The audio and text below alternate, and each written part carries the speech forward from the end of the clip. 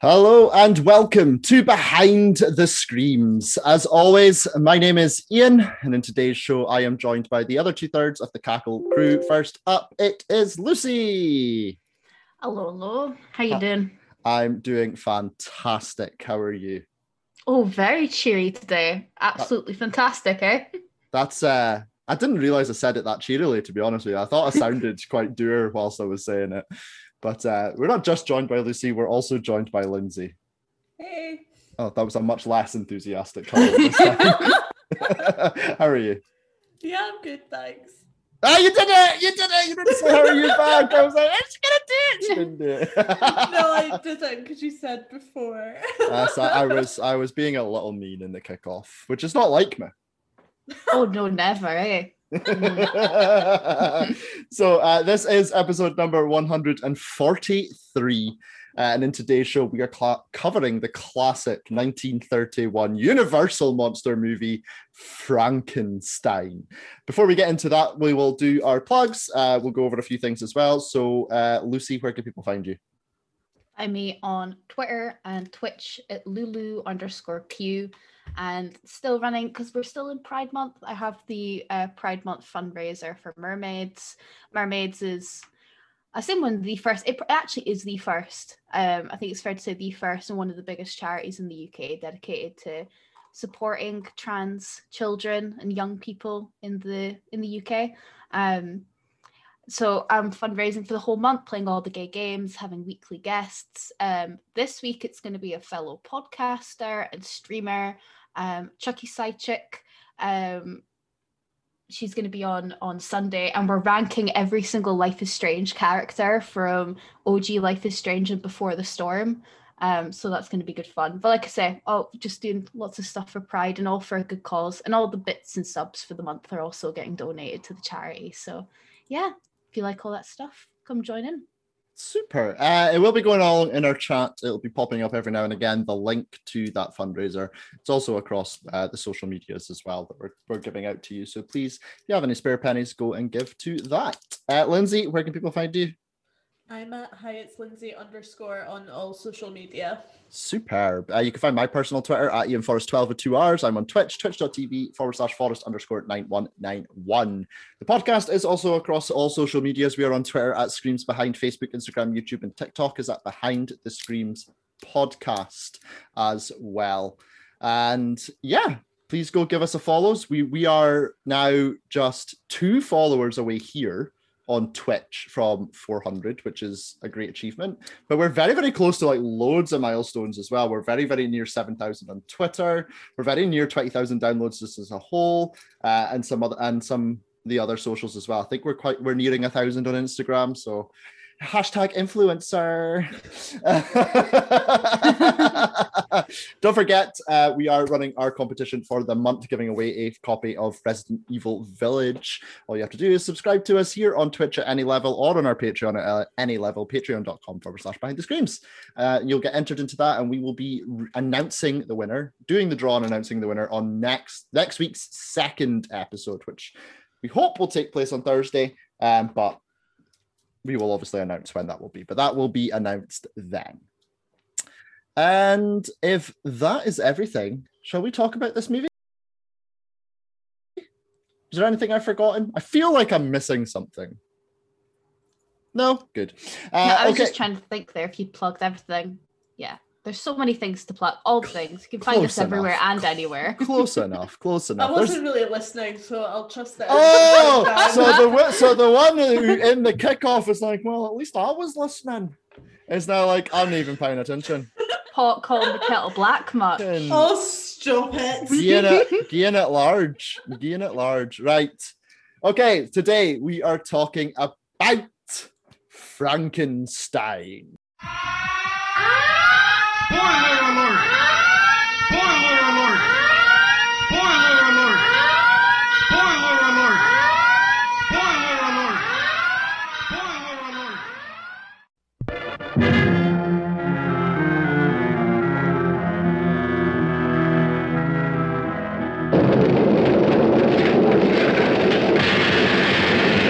Oh, it's alive! It's alive! It's alive!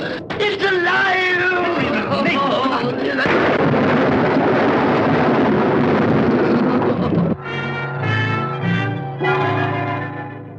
When this dead hand moves, the monster created by a man they called Mad is turned loose to strike terror into the hearts of men.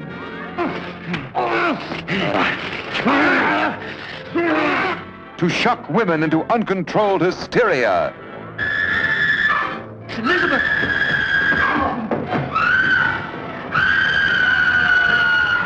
To prey upon the innocence of children. This is the story you've heard about, talked about. The spine-tingling, blood-chilling story that stuns your emotions. Frankenstein. Don't touch that!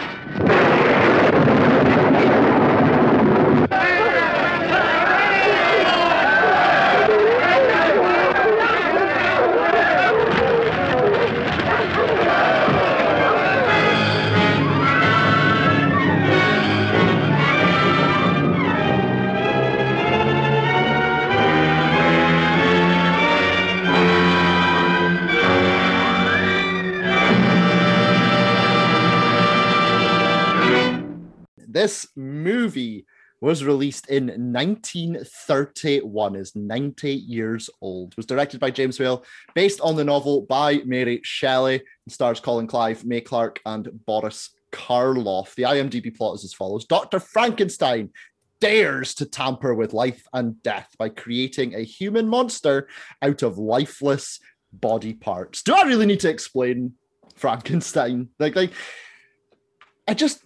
Surely everyone knows the story of Frankenstein, right?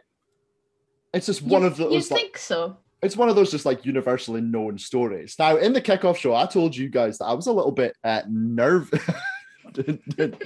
I told you guys that I was a little bit nervous about talking about this, and I'll explain for why. Because I am very excited to talk about this, but I feel like I always get a little bit nervous, especially when we do classics, when we do like pre-1960s, when we do anything, because, I feel like maybe, I'm going to judge stuff by modern standards. I feel like there's maybe going to be something really obvious that I should know that I don't know. I don't know, like something about covering the classics makes me a little bit nervous, even though I love them and I'm really, really excited to talk to them. This is my choice of movie for this week. And I chose it simply because it is, like we say, possibly one of the most well-known horror stories of all time. I think you'd be hard-pressed to find a better-known horror story. You're probably looking at Dracula, really, aren't you? As the Frankenstein and Dracula as being the two that are sort of seen up there as the two great horror stories. Was it the first? Had either of you seen this previously? I had. It's been quite a while, but I have seen this. I had read the book as well when I was a teenager. We did the book in English at school. Yeah, actually, I think I did as well, or it might have been like extracts of it. But it's a classic that they teach in school as well, and like higher English and stuff. Yeah, definitely. Lindsay, you'd not seen this before. No, I've not seen it. I've not read the book either. But you know the story of Frankenstein. Yeah, but like when you were saying, like, from also like little bits of research I've done, Frankenstein the book is nothing like Frankenstein the film. It's a bit inaccurate to say it's based on the book. It's based on the play, which is based on the book by Peggy Weebling. Did you notice in the credits for this movie that I thought that it would. That's why she was what was it she was credited at? Mrs. Percy B. Shelley. Ooh, who the fuck is that? Who is that? The audacity, the gall, and the fucking gumption. I'm going to assume that Percy B. Shelley was Mary Shelley's husband. But I actually meant to look that up, but I didn't. But I saw it. It was like one of the first things I saw. I was like, oh, take a note. They would be happy about that. But I mean, like, I think it's still. I know you're saying, like, obviously this is based off the play, but I think it's still relatively fair to say that it's adapted from the book. The screenplay is obviously not by Mary Shelley. She wrote the original book in which the play and the movies is based on. Without that book, we wouldn't have this. We wouldn't have this film. Incredibly short runtime, which I think is very refreshing for us. We cover quite a lot of really long movies, it seems, so it was really refreshing to get a little 70-minute movie in here. Obviously, this being 1931, I think one of the things that I always find so struggle is to not judge this by modern standards as well, you know, because I think for the majority of horror fans would look back and watch this movie and think, this isn't scary, like, what is this, and things like that. But you cannot judge it compared to anything that we've got being released, even in the last sort of like 40 years.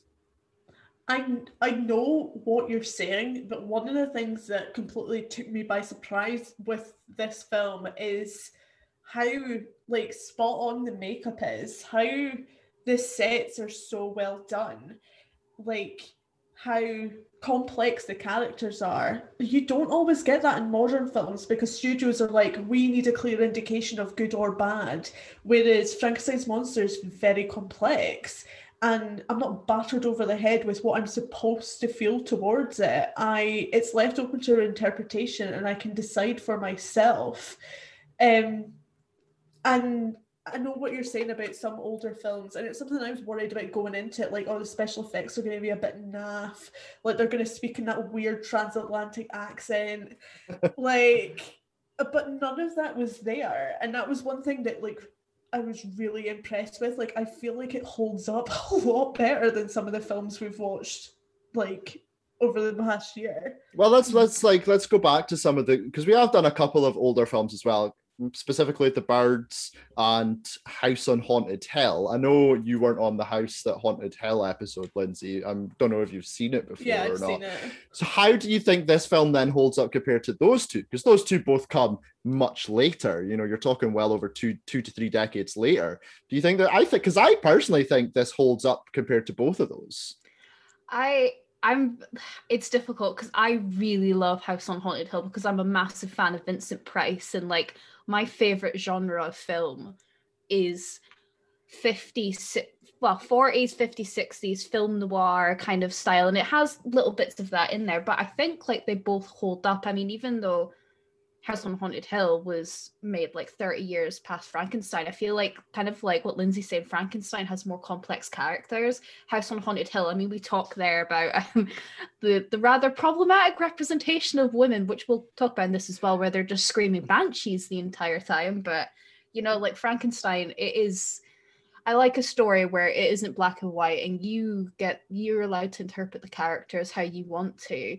And but I think they're both classics. I love them both dearly for different things. There's so many, like, peaks and troughs and, like, how you're meant to feel as well. Like, I felt like I was on an emotional roller coaster in this film, and, like, even though it's not gory at all, like, you're not really seeing anything too offensive.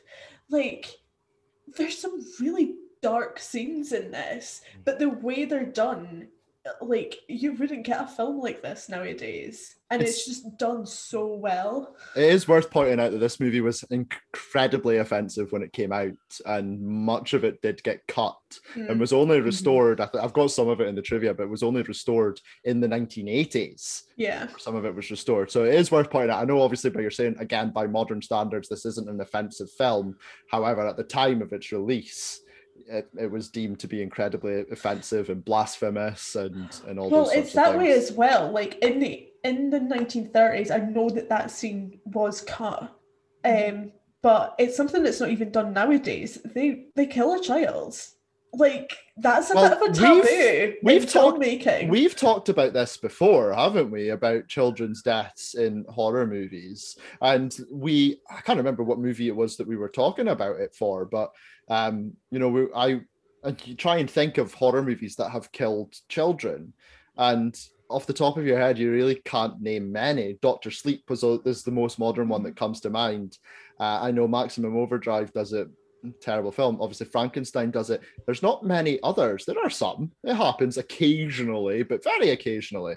And it's definitely something that we've talked about before. So, like you say, that was also one of the scenes that was cut. The other scene that I was referring to as well, for anyone who doesn't know, is the scene after he's just brought Frankenstein's monster to life. Dr. Frankenstein turns around and is like, so this is how it feels to be God. Oh yeah, and that was super controversial. And that was deemed to be highly blasphemous. And of course, the 1930s religious standards were just completely different to what they are now. And so, yeah, that was something as well. And don't forget, in the 1930s as well, we didn't have, like a rating system. So, this wasn't, you couldn't be like, oh, this is R-rated. There was no such thing. This film wasn't even considered a horror movie when it first came out, because the genre of horror wasn't actually created until 1934. So this movie came out and there was no word for it. It was just another movie. You also have to take into consideration as well, the Hays Code got officially implemented the year before this came out. So that would have had a massive impact as well. And, we've talked about the Hays Code a couple times just in representations of sexuality and, it enforced a lot of awful things like homophobia and racism and, no sex before marriage and all these kinds of things. But they had to deal with that a year after. So even some of the scenes, like, I know we'll get into it, but when they're like carrying the child through as well, and you start at the mob scene, like that would have been controversial anyway. But the fact that they did that the year after the Hays Code was put in place, it's quite I was gonna say groundbreaking. What for audiences then it was. I mean, this movie is completely groundbreaking, and not just because of that, just in terms of horror. This movie is completely groundbreaking, because let's not forget that horror movies, and although I'm saying, horror wasn't technically coined as a genre for another 3 years, horror movies at this point were still not a common thing. They weren't very old. Like, there weren't a lot of horror movies out before then. I think, it's escaping me the year of the first sort of credited horror movie. I think it's I want to say it's 1924, but I could be mistaken there. So, but like it's something that's not been around for a very long time. So this is completely groundbreaking. It's given us a story that is still well known, is still one of the most famous horror stories of all time, almost 100 years later. Could you imagine if in like 100 years time, people are still talking about things like Midsummer and Hereditary and all those other kinds of movies that are coming out, the Cabin in the Woods and those sorts of things? I think don't get me wrong, I think we're going through a golden age of horror just now. But I think we'll be surprised how much of current horror will fade into obscurity, much like it did in the 30s as well. And it'll be a case of what's going to rise, what's the thing that's going to be remembered. And I think for any movie to still be remembered and have that story told 100 years later, and let's not forget the book was well over 100 years ago now. It was the late 1800s, wasn't it? The 1818. Yeah, so you're talking not even 100, you're talking almost over 200 years. For that story to still be told, I think is quite remarkable and pretty incredible. Okay, so this movie, let's start talking a bit more specifics about this film then. Obviously, it's Frankenstein's monster is portrayed by one of those names, isn't it? There are 5 or 6 names from the 30s to the sort of 50s that everyone just, and beyond as well, that there's just like quintessential horror royalty, isn't there? And you've already mentioned one, Lucy. You've got Vincent Price, people like Christopher Lee and Peter Cushing, Bela Lugosi, who we will talk about in a little bit later on as well, and Boris Karloff. Now, in the run-up to this film, Boris Karloff was a relative unknown, had been sort of journeyman actor. He was actually quite old, but this was his big break. He was actually quite old for getting his big break. I think he was about 44 when they were making this film, which is quite late for someone to sort of come through and get their break into movies. But in terms of like those guys, and I know they're all middle-aged white men, right? But in terms of like those guys, Vincent Price has always been like the favorite of mine, and Christopher Lee. But are there any of those like people that sort of stick out for you? Are there any of them like just your favorites, not favorites? You know, how do you feel about those sorts of people whose names are just so synonymous with horror?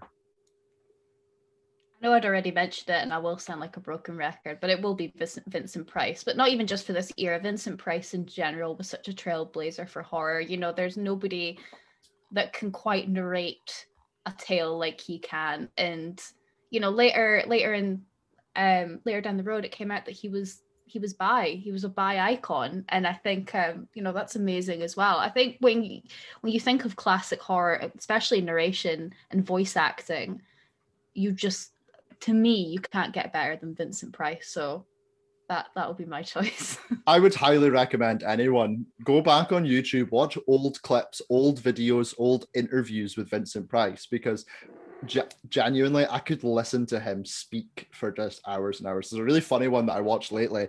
I don't know if this has been a thing that outside of the UK. I don't know if you guys will remember it, an old TV show called This Is Your Life, where they had Christopher Lee on, and they were doing the life and times of Christopher Lee, and the last person they brought out was Vincent Price, and he was telling funny stories and things like that. And it was a really, really funny little clip to watch. But Vincent Price was just an icon on and off the screen, and you know, like you say, an absolute trailblazer as well. It's definitely one of my all-time favorites. Lindsay, what about you? What about this sort of crop of actors?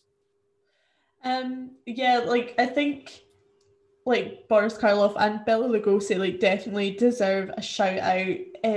Their portrayals of Frankenstein and Dracula respectively, like people think they're doing a Frankenstein impression when they're doing like the arms out thing.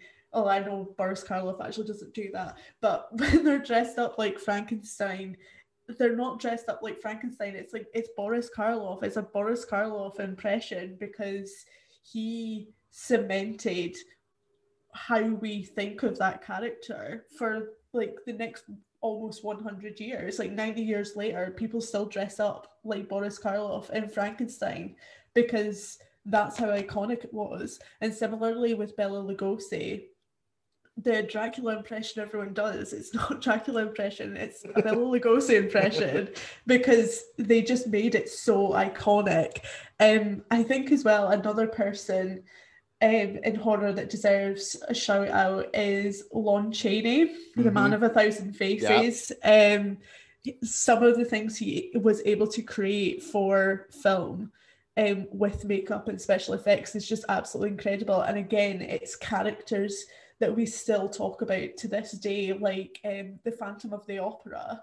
Like, I know more people know it as a musical now, but would we have had the musical without the film? Like, probably not. Let's not forget that just a few weeks ago we did a review of The Invisible Man, which is another Universal classic monster movie as well. But no, Lon Chaney is a really good one. I think absolutely deserves a mention there. There are others as well. You know, these are just, you know, sort of the 5 or the 6 that generally tend to come to the fore of most people's minds. There are others. There are tons and tons of actors and actresses from this genre of, and I say this genre, this era, sorry, from, you know, the late 20s all the way through to almost 1960, that, you know, for some people, they don't know. It's, you know, before their lifetime. And I know obviously it's before all of our lifetimes as well.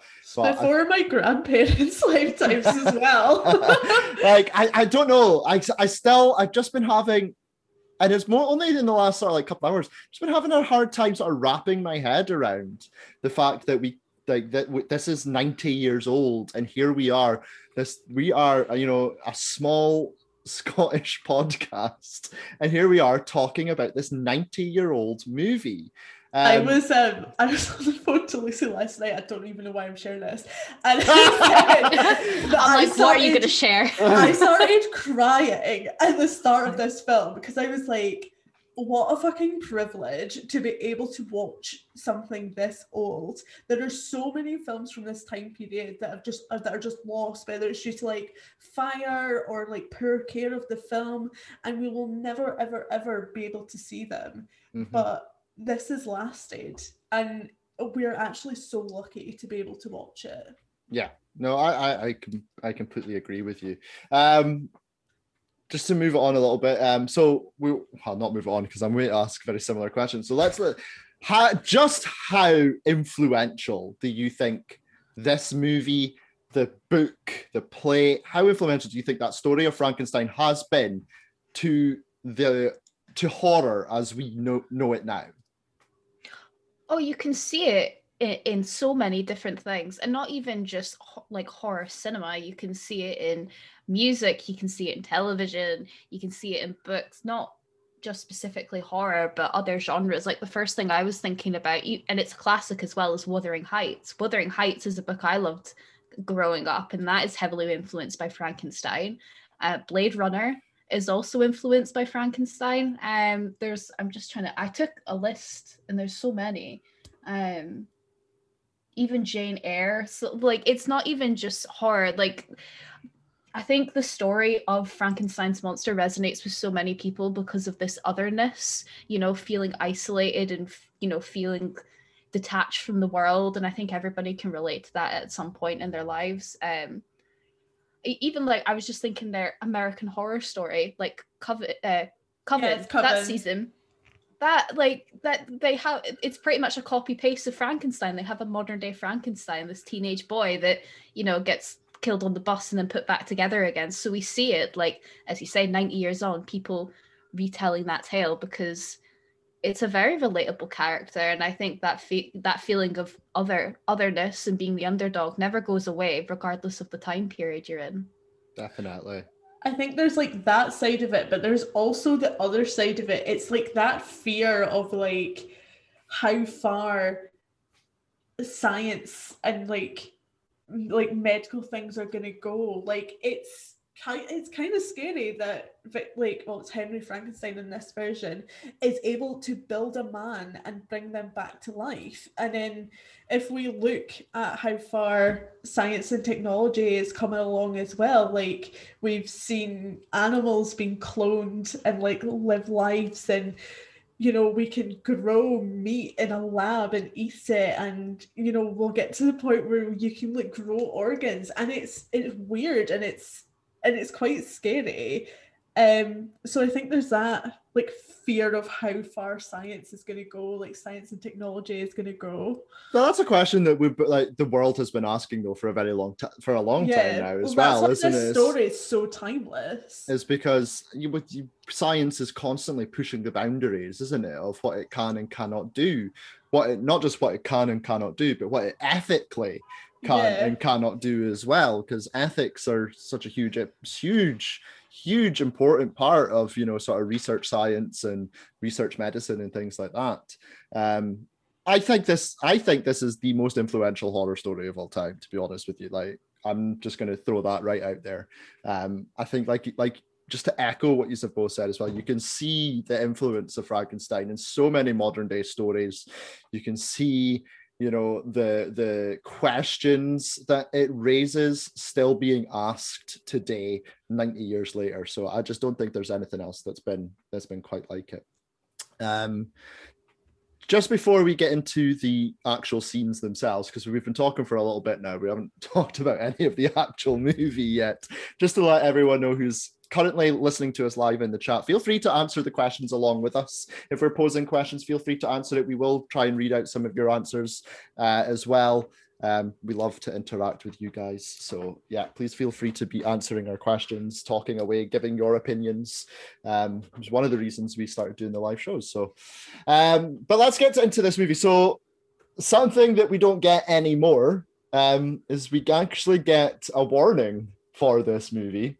In the beginning, his name is Edward Van Sloan, the actor who plays Dr. Is it Veltman? He plays in the movie. I think he plays. Actually comes out and gives the audience a warning. Now, I believe this was probably relatively commonplace for horror movies of a certain era, but I don't know why, but I just didn't expect it, and it kind of took me. I was like, oh, like it, and I kind of get what you were saying there earlier, Lindsay, about having that sort of privilege to watch it. Because I was standing there and I was watching him speak. And, and to talk about Vincent Price as well, it kind of reminds me a little bit of that intro to House on Haunted Hill, where we have Vincent Price as a floating head being like, there'll be there'll be drinks and blood and murder and blah blah blah, and you know, and I love it. I love this little intro. Like it makes me feel all warm and fuzzy inside. You know what I mean? It gives me that really nice feeling. How like I wish movies still did this. I love it. It's breaking the fourth wall, and it's kind of, it almost reminds me of, and it's interesting because we're talking about how it's more influenced by the play. It reminds me of classic plays, even classic Shakespeare, when you'll have a protagonist come up and tell you about the story before the story starts.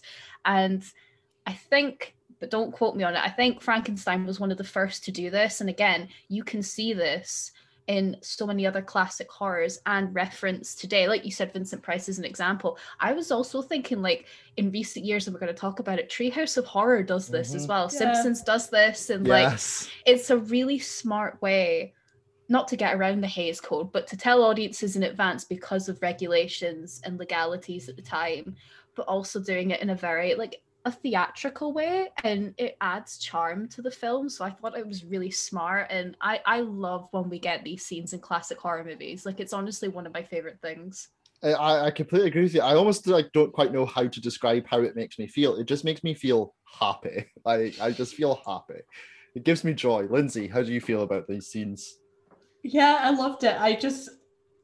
When it happened the first time I watched it, I just wanted to be in a cinema in 1931, just kind of like taking in the room and seeing like how other people felt about it, like, because it's a way as well, as much as like obviously we all said we didn't particularly find it scary, it's kind of more like a gothic style for me, but it's a great way to build tension before the story even starts. Like, oh, by the way, that's scary as hell. By the way, you're about to shit your pants. Exactly. I kind of loved it. You know what? Like, I don't know. Like, obviously, I think some cinemas in like America, places like that, will do this. But obviously, we're not there, and we only really have made big chain cinemas here. And I know we've got one sort of smaller independent cinema here in Aberdeen. But they sometimes will do like old showings of classic of like your classic films, and you know, especially in horror, they do things like The Shining and those sorts of films. They never do Universal horror movies, and I would just love to be sitting in a theater to watch this and Bride of Frankenstein in a double feature. Like, I'd love to see it at a drive-in. Could you imagine that, like outside on a summer's day with a big projector? You don't drive. And we'll get one of our friends to do it. It's fine. Okay, Jamie, you're being called upon. But yeah, like, how amazing would that be, just to be in a theater, and then, you know, obviously they don't have curtains anymore, but like the curtain on the screen comes up and Edward von Sloan steps out, and it's just be like, yeah, you know, like how some people really love like the start of a gig, or, you know, when the buzz of like going to a big sports event, you know, when everyone's sort of milling about and there's like that electricity in the air. That's what I get from this. Okay, right, let's talk about the actual movie then, shall we? Also, it was interesting to note, actually, I don't know if you guys noted this, at the very beginning in those credits, the monster is credited as ? And then it's not until the end of the movie that he is credited as Boris Karloff. So so it's like they're keeping it a secret as well. And then I don't know at the time, but I don't know if people would have known that Boris Karloff was playing Frankenstein going into the movie. So if they didn't, like, I think that's so cool that, you know, they're keeping it a secret right up until, you know, you like that big reveal, because they do make a big deal of the reveal of Frankenstein's face, don't they? And I just think that's so cool, because as well, you didn't have the internet back then, so, you know, like, there's no one who's watching it and immediately going on fucking Twitter being like, it's Boris Karloff, by the way. You know, I know, I was thinking that while I was watching it, because there's been a few films that have had like big twists spoiled because the actor, like their actual character name, it's been listed on IMDb, or they've like nobody's had the sense to like bury it, or do you know what I mean? Like, stuff has been so easily spoiled by IMDb. So this was like actually kind of refreshing watching it and being like, oh, like, it's a surprise, even though I knew who it was. But I liked the suspense of putting the big question mark next to the monster. Yeah, I think that was definitely very smart of them to do. So, in the beginning of this movie, we are watching a funeral. This coffin, we see it getting buried, and you see Dr. Henry Frankenstein, and I'm not gonna lie, it was confusing the shit out of me that he was called Henry. Oh, and the friend was called Victor. What the hell? Who came up with that? I was so confused. I was so confused. The amount of times in my notes that I was writing Victor Frankenstein, and I was like, oh nope, it's Henry. Anyway, it's literally in every other version is Victor. I know. Yeah, I've got it all muddled up in my notes, and I was like, oh wait, who's who again? But yeah, so they're like watching this funeral. They dig up this body to take back, and then are on their way back. And this is actually one of the scenes that I did find quite shocking, right? Because I was still watching this in a 20. this I kind of forgot that it's 2021. So when they walked past, and there was just a guy hanging in the street. Like in the gallows, like that. It still boggles my mind that it just is not as long ago as 1931, and I know it's 90 years, it's a long time, but in the grand scheme of things, it's a very, very short amount of time. That just 1931, there were people, and beyond, there were people just hanging in the street. Well, if you think about it, in modern cinema, like in the even past 10-20 years, hangings are kind of like more shocking now. I don't know if that's just my interpretation. Even like watching the TV series Handmaid's Tale, I've not finished it, I'm only in the first season. Oh, I know what scene you're talking about. But it's like, that is really, really shocking. But you're right, like go 100 years ago, a bit further, it's not that it's commonplace, but it wouldn't be as, you wouldn't bat an eye as much. So it's interesting, something that might not have been seen as controversial then is more controversial now. It's weird, because obviously I've seen this before. I knew it was there. I'm like you, Lucy, it's been a long time since and it came up, and I don't know, it caught me again a little bit by surprise. I was a little bit like, oh, there it is. Lindsay, how did you feel about it? Because you didn't know that was there. No, oh yeah, I didn't really watch It's just like, fucking hanging body, innit? Weak. Yeah. Oh, well, there you go. Hard as nails is our Lindsay. They don't even actually steal the body, because Fritz cuts the body down, and then Frankenstein's like, the neck is broken, the brain is going to be useless. I don't actually quite understand the logic behind that, because they're taking the physical brain out. Like, surely it doesn't matter if the neck is broken or not. I know obviously it's spinal cords and things like that are connected to the brain, but they're removing the brain from all that anyway. Yeah, like, I guess that's not really explained unless, I don't know, because the brain they do end up taking, it's just a brain in a jar. It's not like it has the spinal cord. Exactly, that's my point. And even though they're like, that's a very, very minor plot hole. People are seeing files. I love the fact that they never explain anything in this film. Because how many times have we watched movies where the reasoning and the exposition just is battering you over the head for the entire film? All we get fucking told in this film is Henry's doing an experiment. He's ditched his missus. He's doing this experiment. This person's back to life. Oh, he's bad. We're killing it. That's it. Like, that's the whole plot. I kind of love that. I do. No, that's what I'm saying as well. Like, I feel like in modern films, you're like battered over the head with like what you're supposed to think. This film doesn't treat its audience like it's stupid, and I really appreciate that. Oh, definitely. It doesn't hold your hand. No, and like, I don't want my bloody hand held. Like, you don't want to be touched. No, that's not your love language. No, it's not. But you're right though, because I actually really like it in this, but I feel like I'm contradicting myself, because like I know I've said quite a few times that I really like an explanation to things, and I like really in-depth backstory and the reasonings why for things, but I feel like you don't need that here.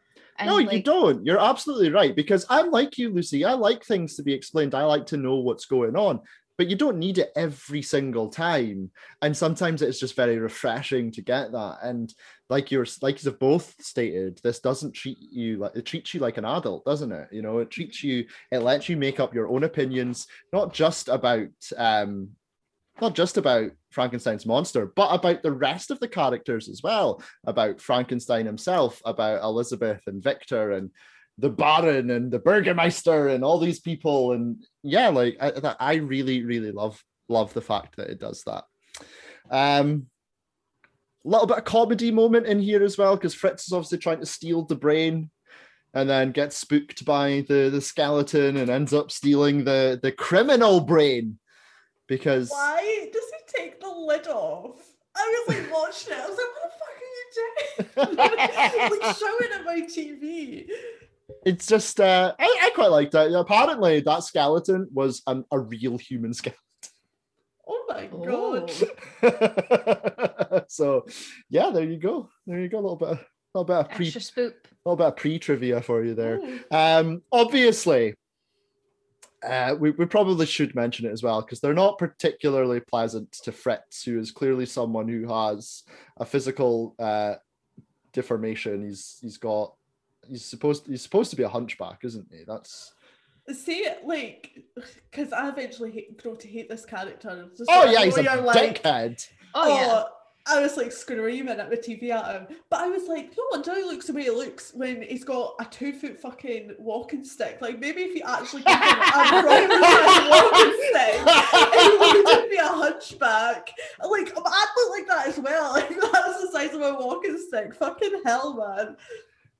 Yeah, and as well, like, just portrayals of sort of general mental health as well, because, you know, they claim things like the criminal is the criminal because their brain is a certain way, and you know, it's just all very 1930s in terms of its opinions. Around. It's like, I do wonder if that was like a genuine, like, they thought that that's how it was in those days, and just like nowadays we just know better.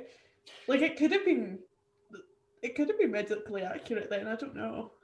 It's not. I should have looked into that, but I didn't. But Lucy, how do you feel about all this? I mean, yeah, you do need to take it with a little bit of a pinch of salt, because it is the 1930s. And Fritz, I just wanted to bash my screen. Absolutely despise him. But you're right there about the representation of mental health. You have to think as well, like, a little bit before this. Think about how they treated women who were seen as hysterical, and the way they treated mental health was what was it, giving them cocaine and then like giving them an orgasm or something, and they said that's medication for your mental health, off you pop. I mean, we're all thankful. Can we get that back? I failed to see the issue there, to be honest with you. A vibrator and a wee baggie, like. Better than popping a propanolol. Exactly. Oh dear Lord! Of course, here on Behind the Screams, we don't condone the use of illegal narcotics. No. But like, now that I've had a bit more time to like process, I wonder if maybe the point in the film is that there's no such thing as like the criminal brain and the non-criminal brain, because like Frankenstein's a really sympathetic character. Like, he does the things that he does that are wrong because he doesn't know any better. Like, he's a child, essentially. Well, let's talk about Frankenstein's monster. Yeah. And obviously we'll talk about. Well, I think. See, that's the thing, right? I think it's perfectly legitimate to call Frankenstein's monster Frankenstein. You're just naming him after his creator. Mm-hmm. I think that's perfectly legitimate. But anyways, we'll talk about the monster because, you know, we've been alluding to it the entire time about the movie lets you make up your own mind about the monster in this movie. So what did your minds come up with then? Did you feel sympathetic towards the monster? Did you think that he was something that, or someone that should have been killed? Do you think? Because like, I personally think the story of Frankenstein's monster is incredibly tragic. You know, this person has been created from all these bits of different people against all of their own wills. Like you were saying, Lindsay, he's a child, who has never can't process, he can't speak, he can't sort of process rational thought at times, and he is completely 100% vilified just for being alive, and I think it's an incredibly sad story. And yeah, like I feel great sympathy for the character of the monster. How do you feel about him? I feel a lot of sympathy for. I'll say the monster. I was going to say Frankenstein there, whichever. But no, I feel a lot of sympathy for the monster. As you said, he didn't ask to be created. He was created against his own will, and he doesn't have the capacity to express himself.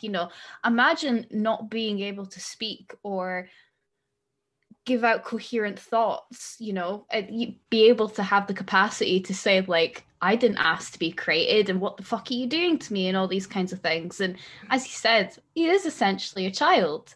And when you see him do the bad things that he does, you can see that he regrets it after, and he does have emotional intelligence, and he does feel guilt for what he does, but I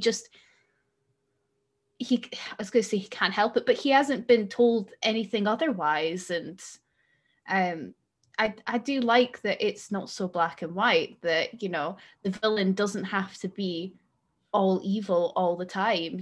There's reasons for why people do the things they do. And I think this is one of the first times, not even just in horror, but in cinema in general, like think in 1931, where you have a character that complex. You know what I mean? If only he had the ability to be like, Fritz, get the fuck away from me with that fire. Get the fuck.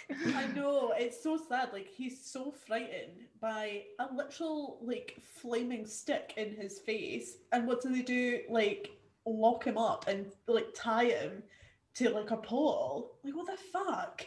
It's actually barbaric. You wouldn't treat an animal like that, but they do that to him. It's one of the things I actually think specifically Boris Karloff does so incredibly well in this film, is that portrayal of fear. Like, I can almost feel the character's fear through that screen. Specifically, when the scene, and I know I'm jumping way ahead, but the scene in the windmill at the end, when the flames are up licking around him, and you can hear Frankenstein's monster screaming. You can hear him screeching, just absolute sheer terror in his voice, and I think Karloff does that absolutely amazingly. But how do you feel sort of in general? What sort of consensus did you come to, Lindsay? I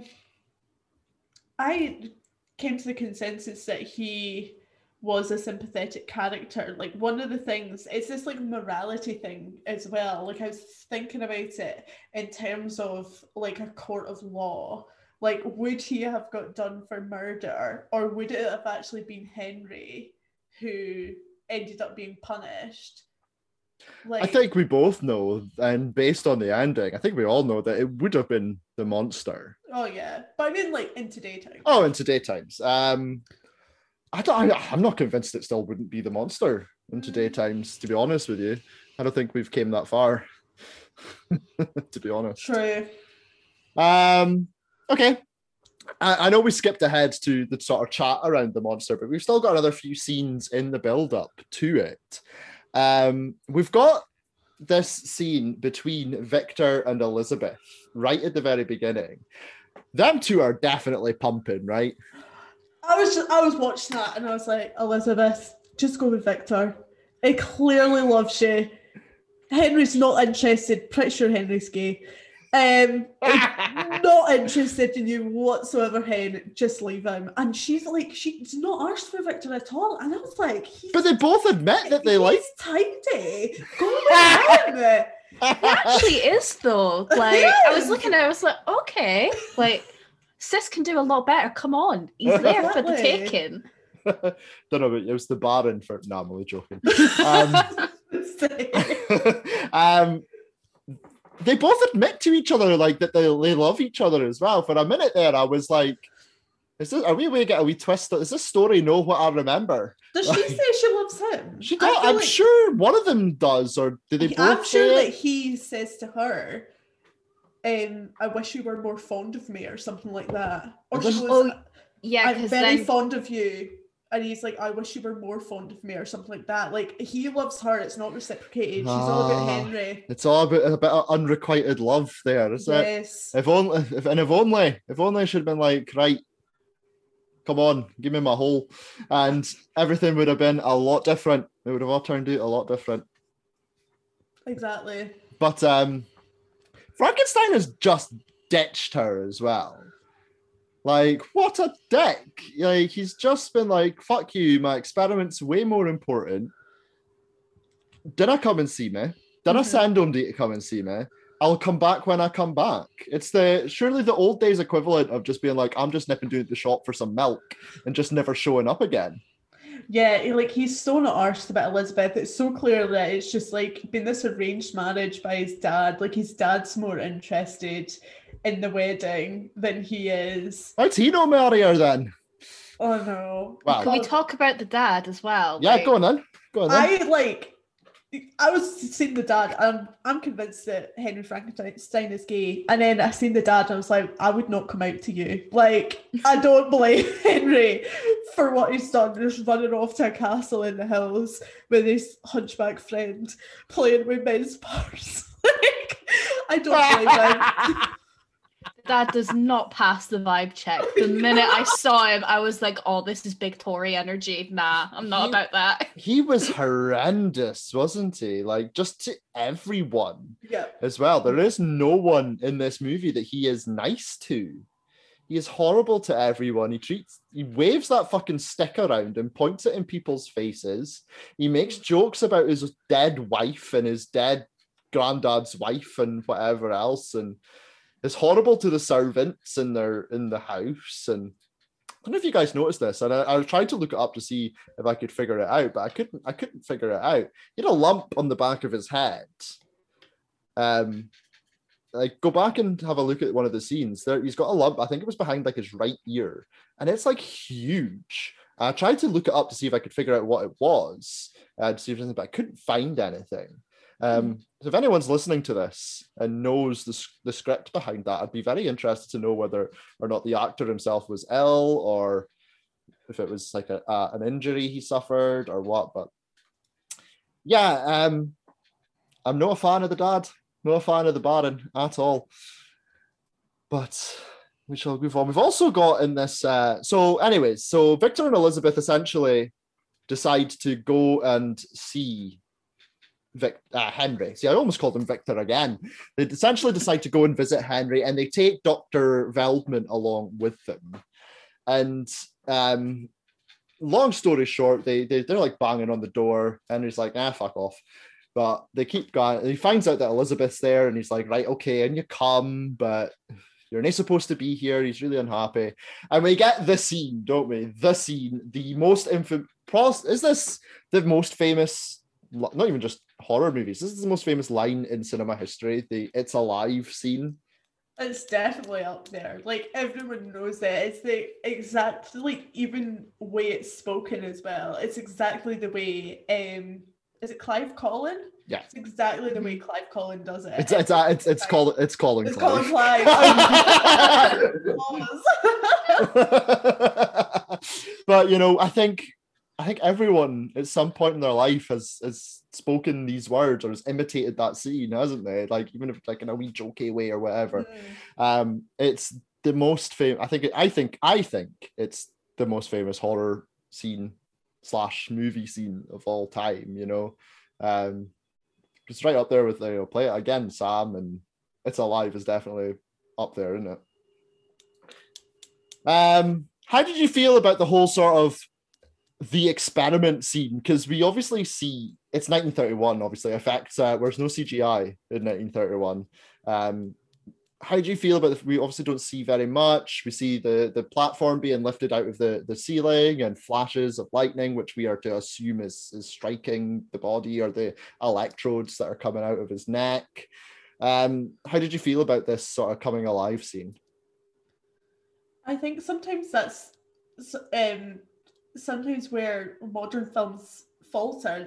They're like, you need to see everything, whereas the people that made this film were like, okay, we can't show lightning in this film. We don't have the facilities for that special effects, so we will like simulate it and show them without showing them. And I think it's done really well. Lucy, how do you feel?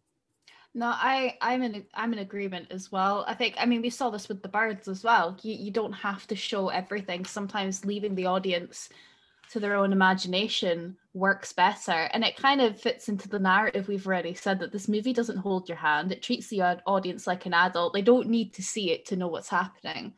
The only thing I wish that they did, and I think the sound effects in this are really good, and I know it's 1930, but I feel like we could have had like some score, kind of more, I don't know, I just feel like there could have been some music in this scene, like, and I know this film doesn't really, I don't think it has really much of a score at all, and I know we don't have to have a score in a film, but I feel like they could have really used it here. That's my only gripe with this. I feel like it could have just elevated it if they had just a little bit of music in some of the key scenes.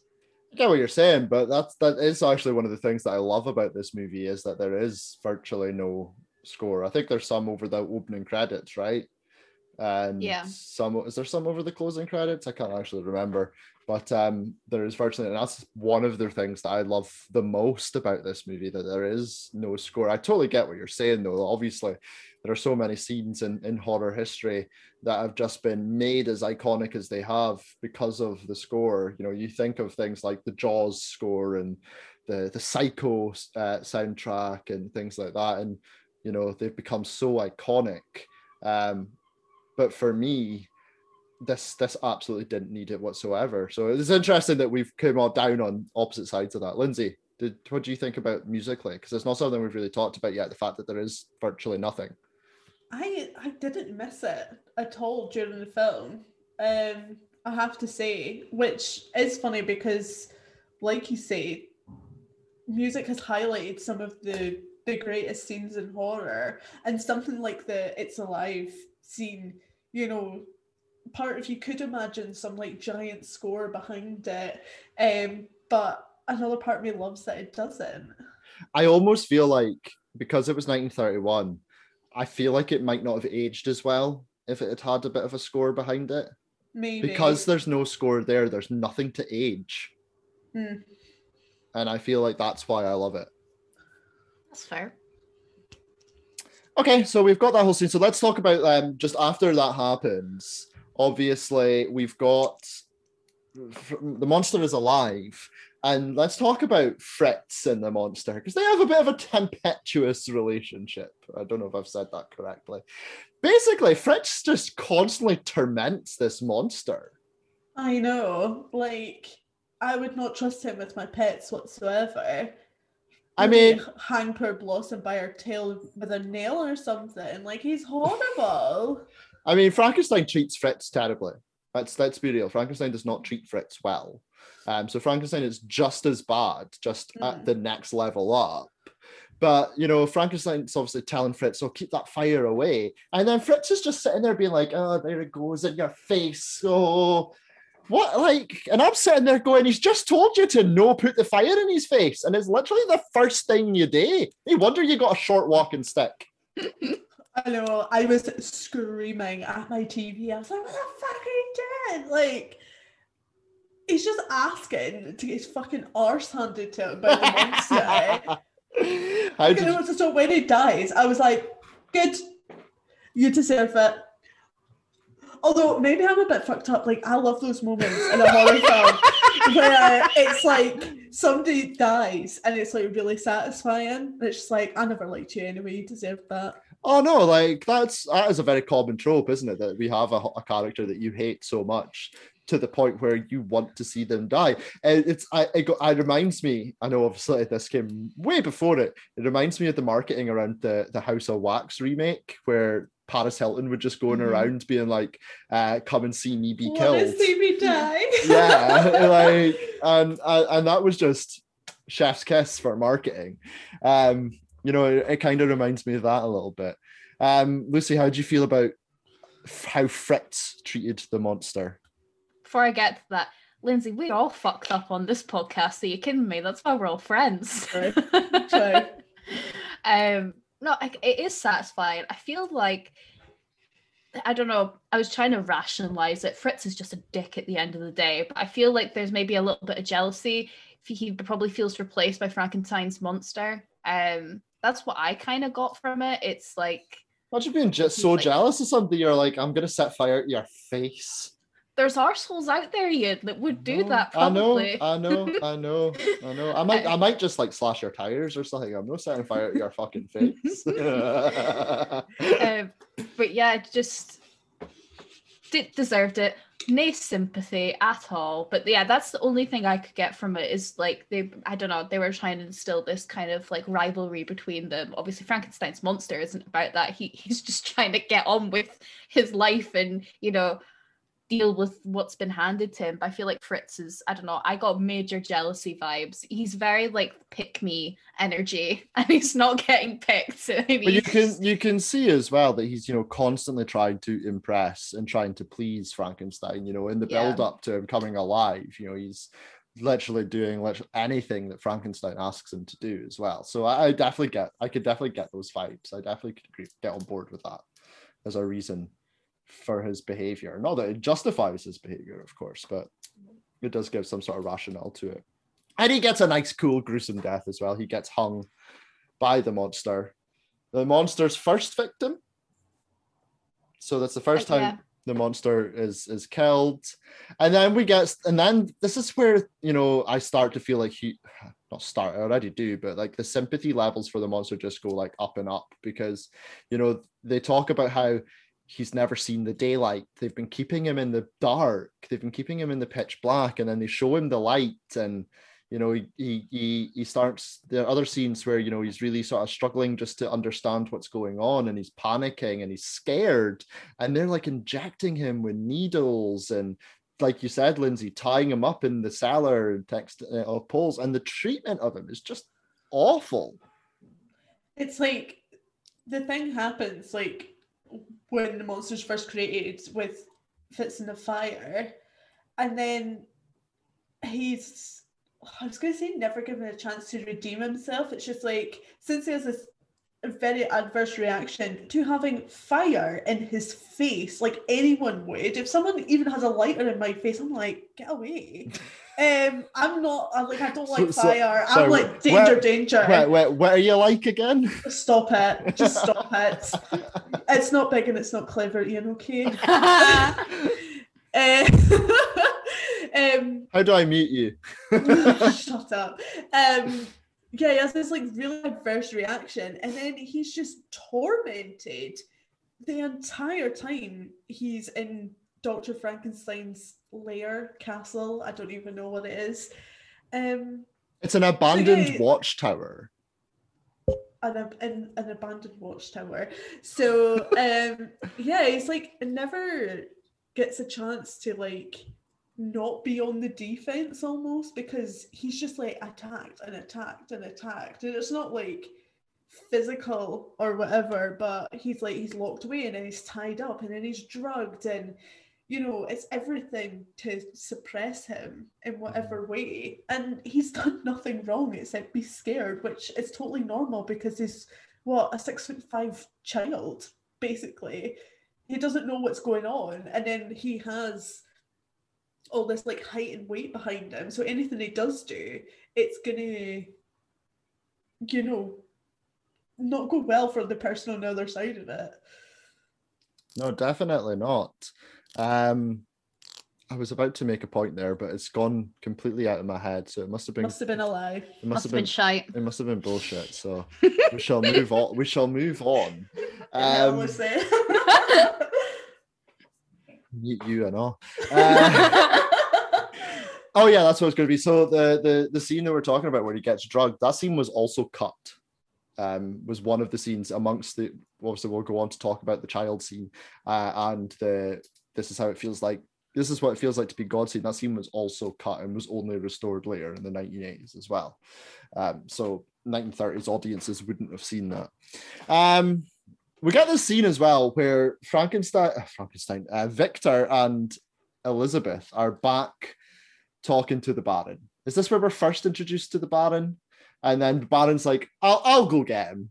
Because they're like, oh, well, we couldn't get Henry to come back. And the Baron's like, I'll get him. Then I use... Sorry, Solid. He's just like, right, come on.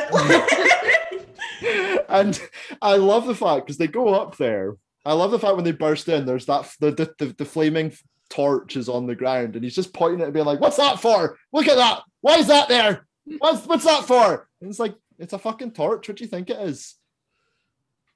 But anyways, he successfully brings him back.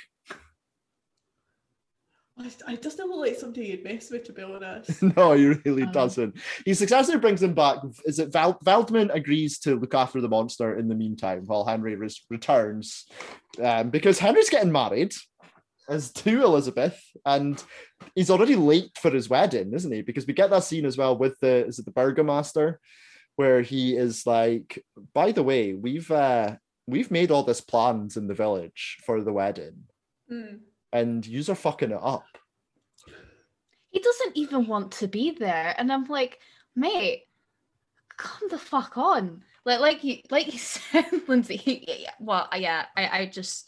He just needs to come out and just live his best life and just stop ruining other people. Do you think that's why he was creating the monster? Do you think his original intention might have been to run away with it? Build a boyfriend. Well, there is a lot of queer coding in this, and well, in Bride of Frankenstein as well. I know we haven't gotten onto it, but is it James Whale, the director, was an out gay man in the 1920s and the 30s, which was very radical at the time. Hefty brave. Very brave indeed. And he had talked about it a little bit more after Bride of Frankenstein came out, and I'm sure we probably will cover it at some point. But there is a lot of queer coding in that, in terms of like queer cinema, and especially in horror. A lot of people do reference Bride of Frankenstein, but also Frankenstein as well, because a lot of people in the community do relate to that. And I feel like you can kind of get where James Whale was coming from that, in terms of the otherness and like being a gay man at the time, and like,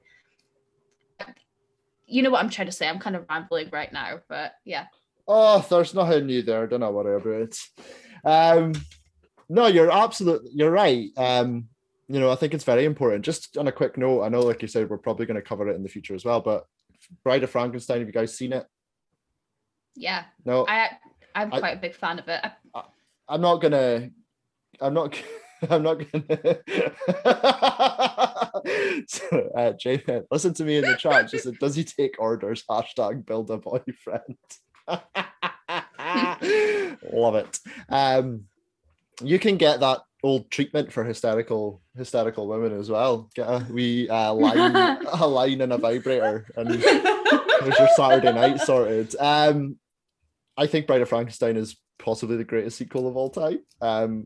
And I'm not going to too deep in it. Obviously, I think it's already obvious that I absolutely love this movie. I love it more than I love this movie. So definitely recommend you watch it, Lindsay.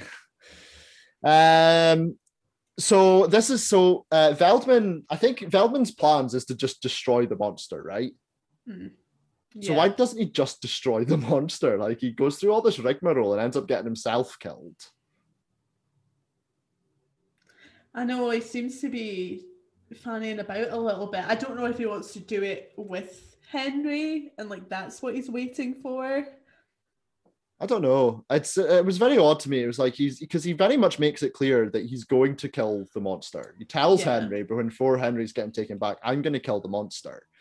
And then it's down the line that he's performing this. I don't know if he maybe just wants to examine him to see it up and close with his own eyes, like how it's happened. So, like, if you think back in those days, they were still learning a lot about the human body. So maybe he had some curiosity about how Henry actually built them and wanted to do some kind of autopsy.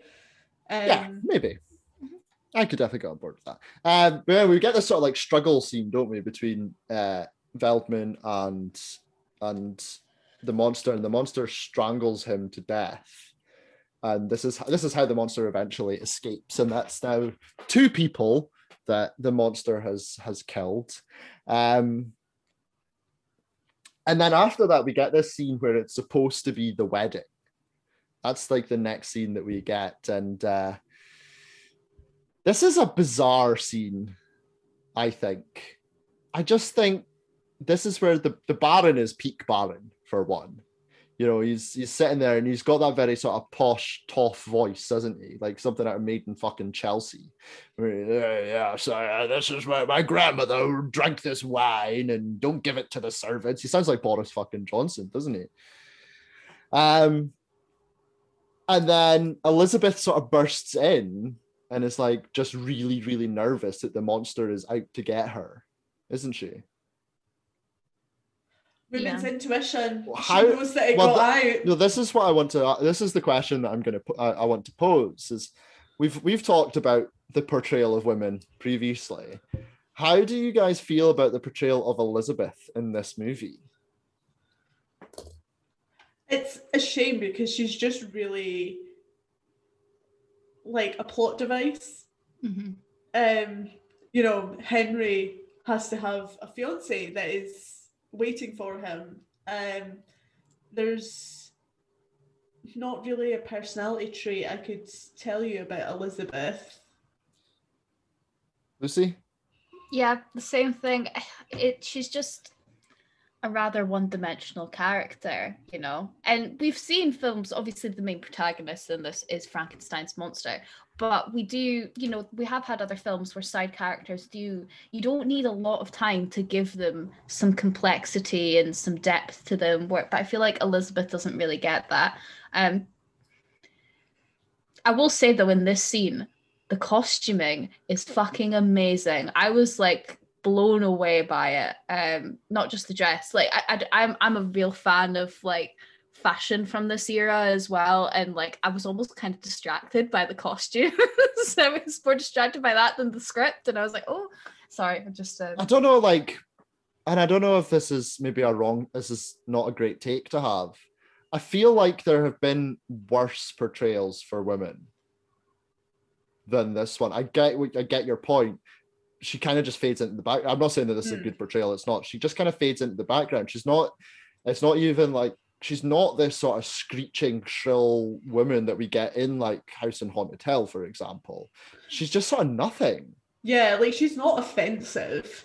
She's just in the background, unfortunately. And it would have been nice to give her a bit more agency, especially like, I think it goes back to it as well. I feel like Henry is not into this relationship, and if there was more conflict or chemistry or connection or something between the two of them, then her character could have been elevated a bit more, but there's not, because from what I see anyway, he's not arsed for her, so we have no reason to be arsed about her. Yeah, definitely. And it's I think it's worse as well. I know we've obviously got the servants and things like that, but she's essentially the only female character in this movie as well. Mm-hmm. You know, in terms of like the main cast. So it would have definitely been nice to see her do a little bit more. You know how this movie should have ended with Henry and Elizabeth fighting over Victor. Yes. I like that. That's how this should have ended. Well, the actor who plays Henry was actually bisexual, so that could have worked. Yeah. I just lost my place in my notes.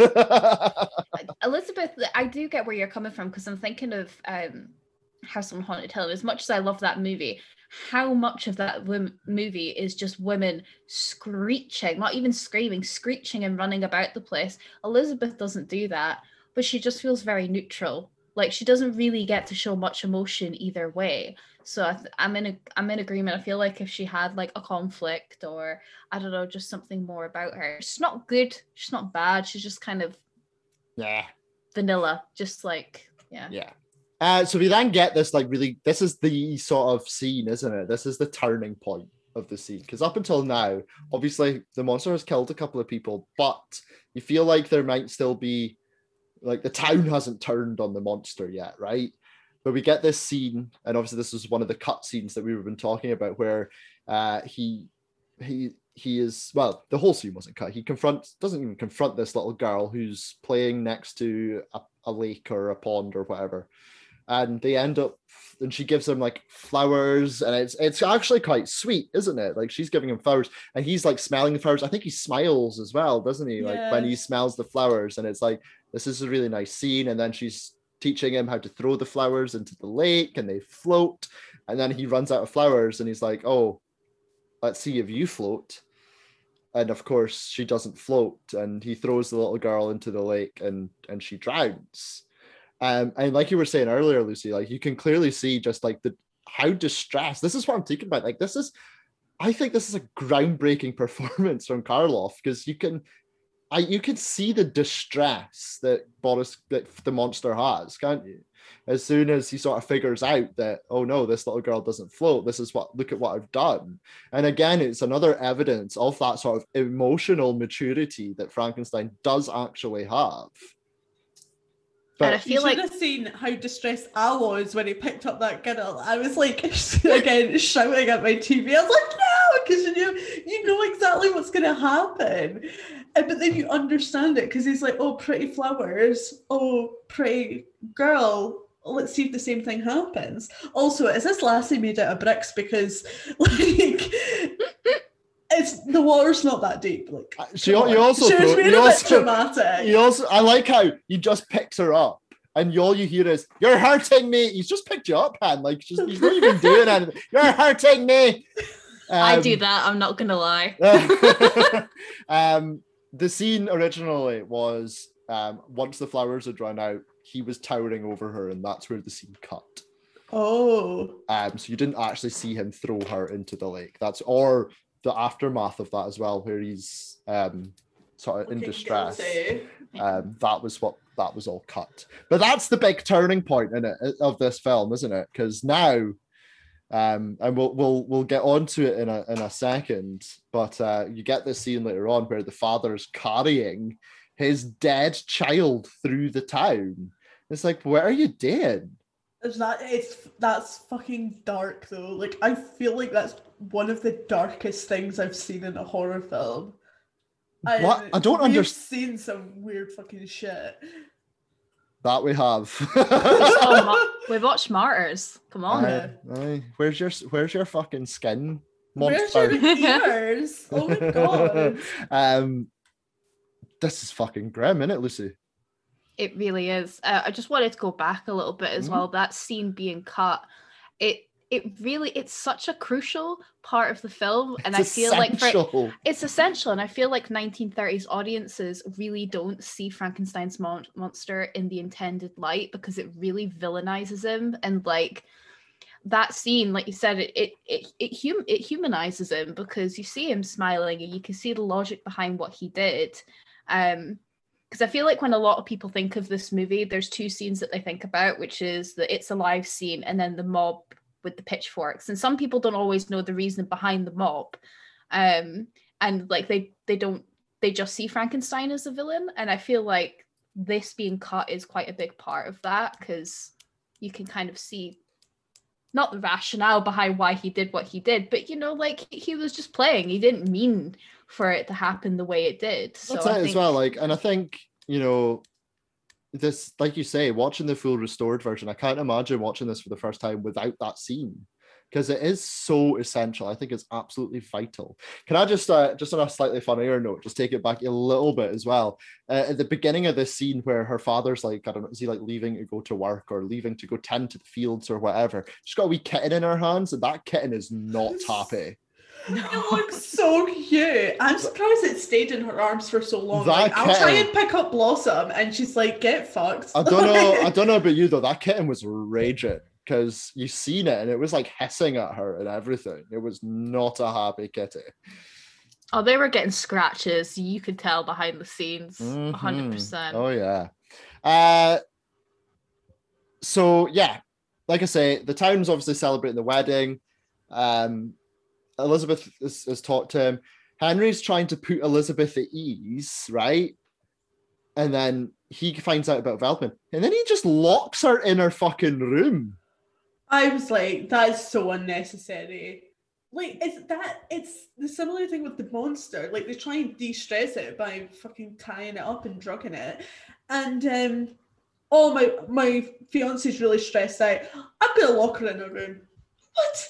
He fucking locks her in the room. I was like, oh, the fucking, just the audacity of this fucking man.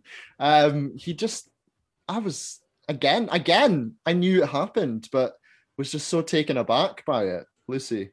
Communication is not his love language. I'll tell you that now. Women is not his love language. No. Very true.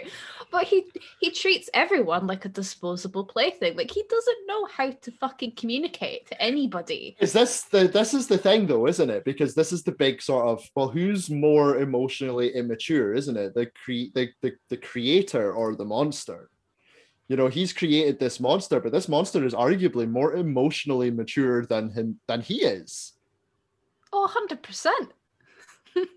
No contest in my eyes. This is like, it's not even arguable, Ian. What are you talking about?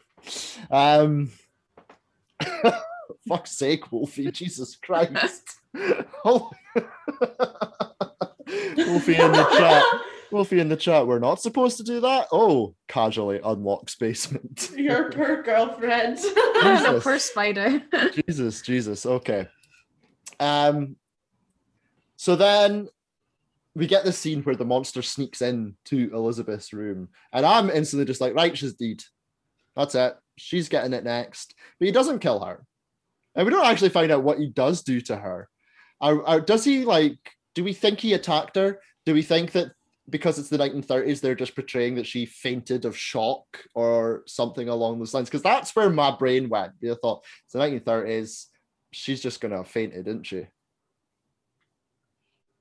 Yeah, like, I don't think he touched her, because the only people he really, like, attacks are people who have, like, done him wrong. Like, he attacks Fitz because Fitz was throwing fire in his face, and he attacks the other doctor because he drugged him.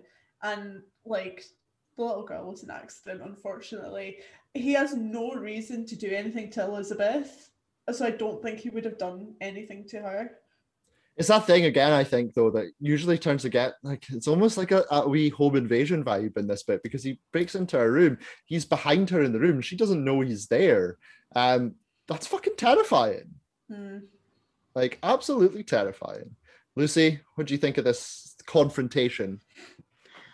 I don't think he would have done anything. I feel like, I don't know. I just can't see the logic behind that.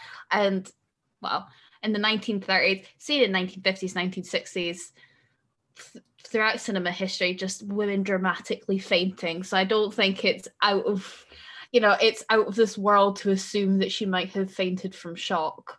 So that was what I thought when I saw that, was that, oh, okay, it's a fainting scene, which you would though. I mean, well, it's very feasible, your fight or flight kicks in. I'd probably give a whack. My fight would come in. Oh, you'd be so dead. You'd be so dead. Oh, 100%. I'm the first to die in a horror movie. We know this. Oh yeah, I can't remember. Lindsay survives. Yeah, I survive. I can't remember when I die. I think I make a good chunk though, and I think I go down fighting. So I'll take it. Can't complain at that. I fucking can. I'm dead. So this is it. Like, this is where the movie really sort of turns.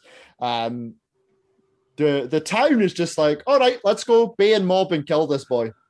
Like, there's no. This is what police was like in the 1930s. We don't need evidence and proof, and we'll just take this farmer's word for it. The farmer, by the way, can I just say, didn't see his daughter being killed. So how did he know that the monster did it? That is like a massive like plot hole. Like, he just goes, oh, she was murdered, and it's like, she could have just fell in. She could have been murdered by just an evil man. Like, they don't know that this was the monster, and everyone is just so easily convinced. Yep, it was the monster. And even though it was the monster, it's shocking how. And I feel like this is the case now, specifically with things like social media. I actually think this relates quite well to it, because people just form opinions, don't they? How many times on social media do you see someone just forming an opinion with no proof, no evidence, nothing to back up what they're saying? It's like, it's funny that this is a thing that happened 90 years ago in this movie. And, you know, that it's still applicable, obviously in a very different situation, but it's still applicable to this day, that mob mentality, like Jamie says in the chat. Oh, 100%. If one person says something as gospel, everyone else is going to believe it. I mean, when you're saying social media there, look at like the conversations about the vaccine and herd mentality of people believing the vaccine isn't real and 5G and all this conspiracy shite. But you know what? It still applies. It still applies today. So it's very applicable. Okay, right. Let's start moving on, because I'm very much aware that we've been talking about this movie for, I think, longer than the film, and we've still got a few scenes to talk about. So the Bay mob, they sort of split up. They chase the monster into the mountains. We get this sort of like one-on-one confrontation between Henry and the monster, and they have this little fight, and Henry gets knocked on his arse, and you're like, fucking good, you dick. I hate Henry so much. By the way, Henry's like, I leave Elizabeth in the care of you, Victor, and be like, a big mistake there, Henry. And then the monster carries Henry to the windmill. So the monster obviously still, like, there's something in him that, I don't know if he cares about Henry as his creator, or he has some sort of attachment to him, or if he just knows that if people find Henry dead or unconscious or whatever at his hands, it's just going to make his own situation worse. There's some sort of reasoning there, isn't there? Yeah, there's definitely some kind of thought going on, because he's, like we've already seen, he's clearly not this, you know, evil thing that just wants to attack people, because he didn't do anything malicious to that little girl that played flowers with her. So yeah, I don't think he had anything horrible in mind when he was carrying Henry off. Yeah. And then they go up to the windmill, and this is where we get that. That's, like you were saying earlier, Lucy, that sort of famous scene, isn't it, with the windmill, the monster in the windmill, and the Bay mob with the pitchforks and the torches. You know, that's iconic. That's been recreated. That was we talked about it in Frankenweenie. You know, was recreated in that film. You know, we're, again, something else that we have not even mentioned. You know, when we were talking about how this story has lasted and survived, and there's a whole movie, an animated kids movie that is based on it, and things like that.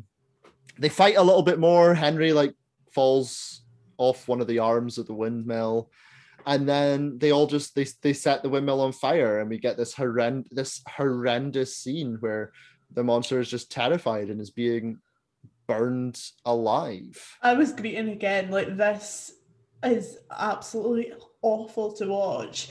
And like when one of the like support beams like fall down on him and he has no chance of getting out whatsoever, it's absolutely disgusting, like the way he's treated. And yeah, I know obviously we see a different version than back then, but I don't know how you just can't feel just so sorry for him by the end, because I was greeting. I thought it was terrible.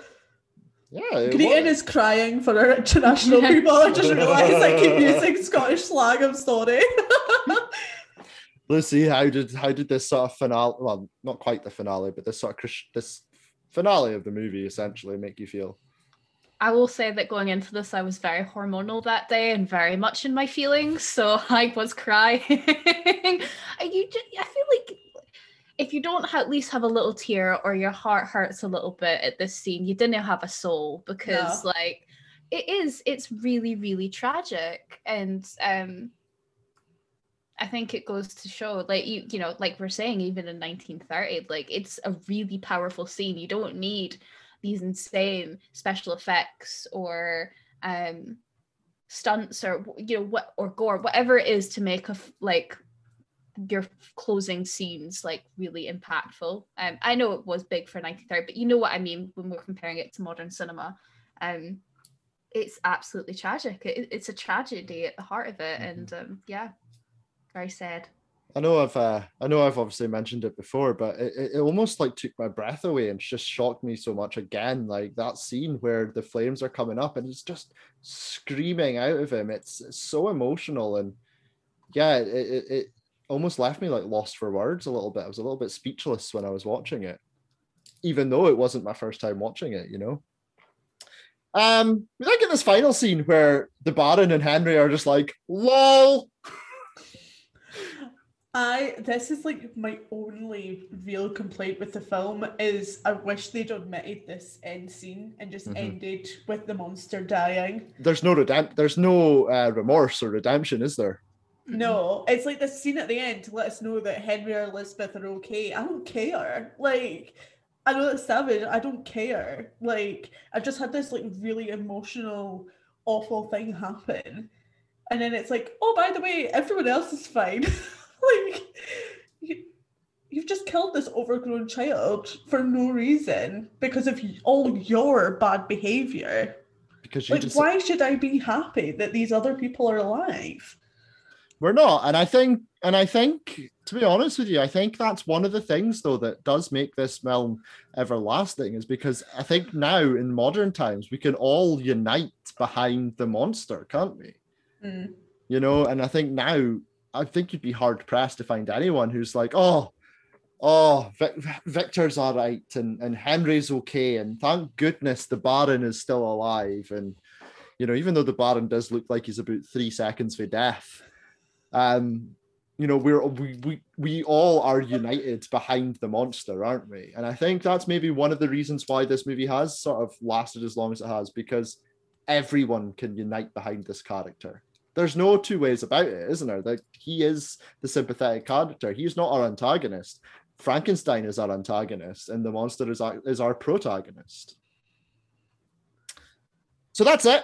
That's the film. We've talked about it for a very long time. Is there anything else you guys want to talk about with this film?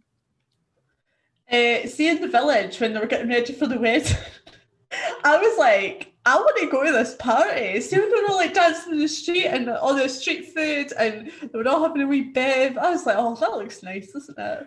This is what pandemic times have done to us. Eh?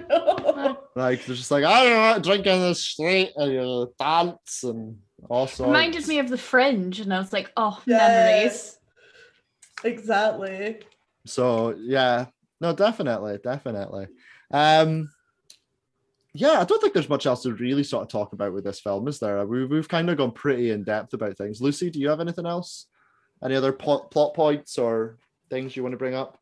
Not that I can think of. I know there'll probably be a few bits and pieces in the trivia, but I think we've kind of said everything. That is my only real qualm, as well as the ending. Like, it kind of takes away from that really beautiful scene. I couldn't give two fucks about anyone in this movie besides the monster. I really couldn't. Like, it's almost like a slap in the face to such a good scene, you know. We should just turn our TVs off after that scene, be like, yeah, okay, that's it, done.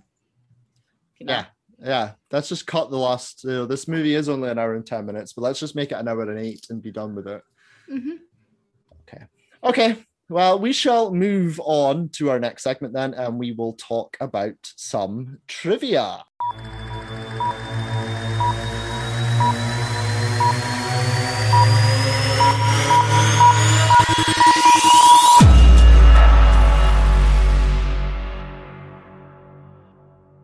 As per usual, we will start off with the finances. This movie had a budget of, at the time, $291,000, which was a huge budget at the time.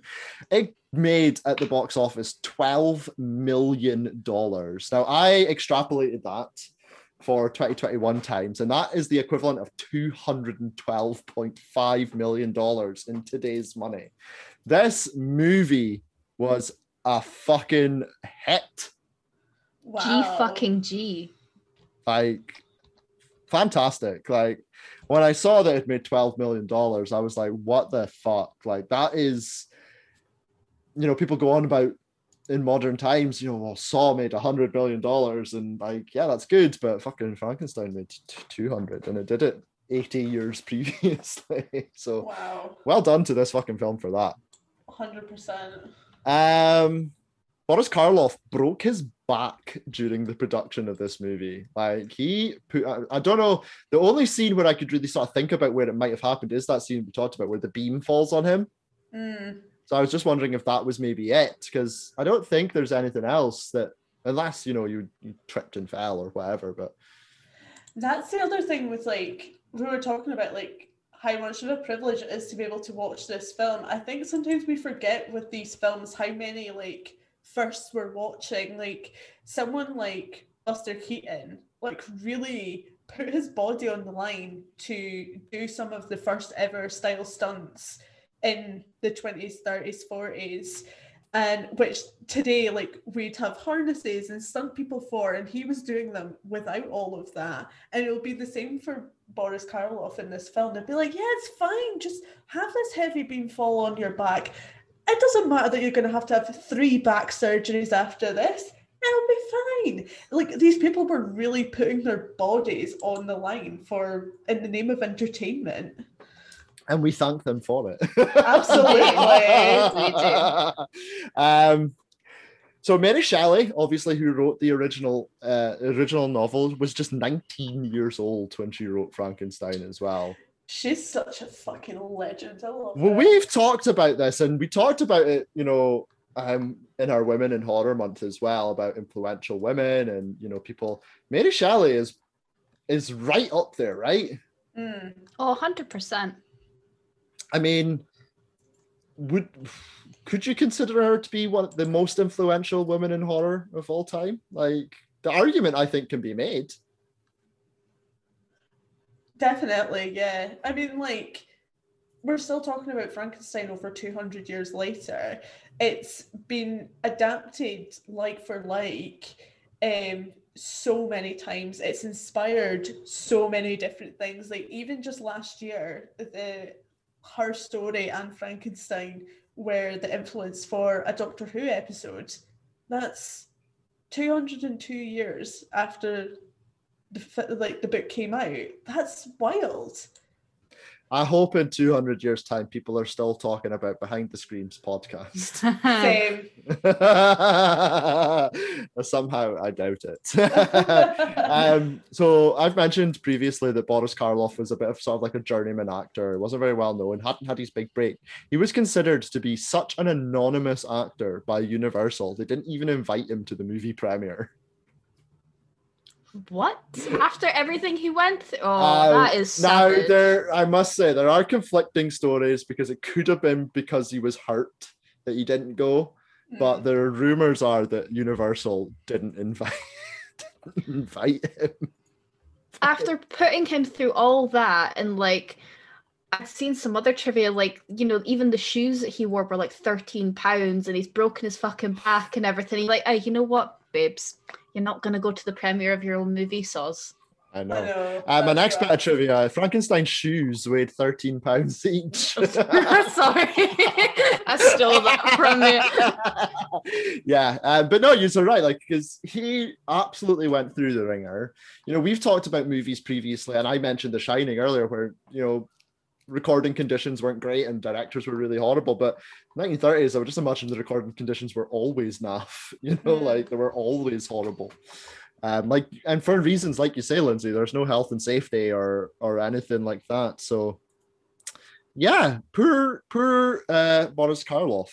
We talked earlier about Bela Lugosi. Bela Lugosi was originally cast as the monster for this film, but he walked off. Like, he chose not to do it. I believe it was because it was more based on the play and not on the book, and he wasn't very happy about it, and basically walked off. So we could have gotten this movie with Bela Lugosi, but instead, we got the dawn of Boris Karloff instead. So I think that was a good call, because obviously he had done Dracula, was it either earlier that year or the year before? I think it was earlier that year, but I could be wrong.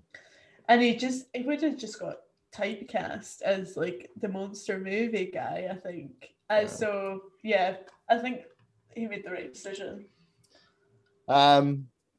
in terms of people who were offered, Bette Davis was originally offered the role of Elizabeth as well. Just that would have been so good. That'd have been iconic. I would have loved that. We've talked about it. The novel has Frankenstein's first name is Victor, and his friend's first name is Henry, but they're obviously, for some reason that I couldn't figure out or find, have those names back to front. I'm sure if someone's listening to this, again, you can feel free to contact us and furnish us with the information as to why Victor and Henry were turned about for this movie. Boris Karloff and much of the crew actually argued with the director James Whale to not have the scene where the girl drowned. They were not fans of the scene. But James Whale insisted, and the scene remained in the movie despite it being cut eventually and not being restored until the 1980s. So I find it quite interesting that it was really the director that pushed for this scene. The cast and the crew didn't really want it, but we've just talked about how pivotal the scene is.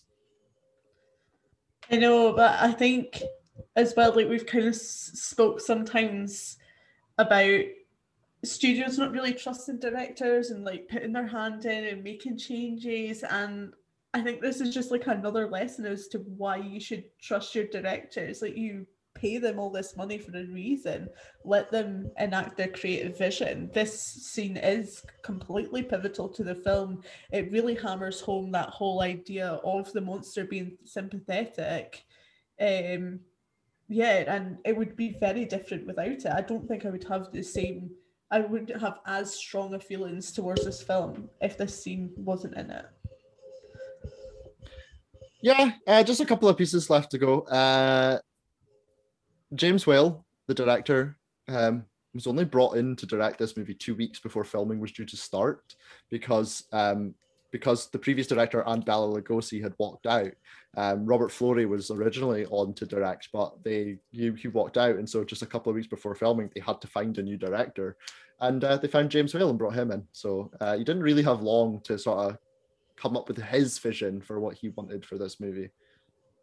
But then he really made his mark in Bride of Frankenstein as well. So I think it's not a bad thing. I think it's worked out all right for him. I think it worked out all right. And then finally, this movie is so old, the copyright on it expires in 6 years' time. This movie officially in 2027 moves into the US public domain. That's how old this movie is now, which I thought was just like quite a fun little tidbit. But that's what I've got for trivia. That's what I sort of cherry picked as being the most interesting pieces of trivia. Any other trivia you guys have found during your readings and your researches? No. For me. Okay, let's move on then to our next section, which is the ratings and our final thoughts.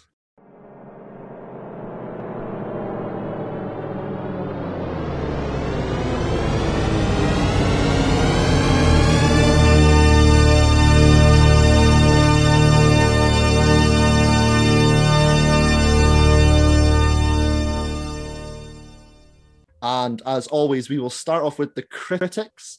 IMDb have scored this movie a 7.8 out of 10. Metacritic scored it 91 out of 100. And now it's time for everyone's favorite game. It's the Rotten Tomatoes guessing game, where you guys have to decide or guess who comes closest in what we think the Rotten Tomatoes critics and the Rotten Tomatoes audience scored this movie. We're going to start with the critics, as we always do. This was my choice of movie, so I'm going to let Lucy go first this time, because I think, Lindsay, you went first for your one last time. So Lucy, you get to go first this time. What do you think the Rotten Tomatoes critics scored Frankenstein? I have faith, especially after that Metacritic review, because Metacritic can be pretty harsh, but then again, they're such fucking wild cards. However, the critics have to give dues to Frankenstein, surely. I'm not going to go crazy high, though. I'll go 85. 85%. Okay, Lindsay. I'm going to go 90. Okay.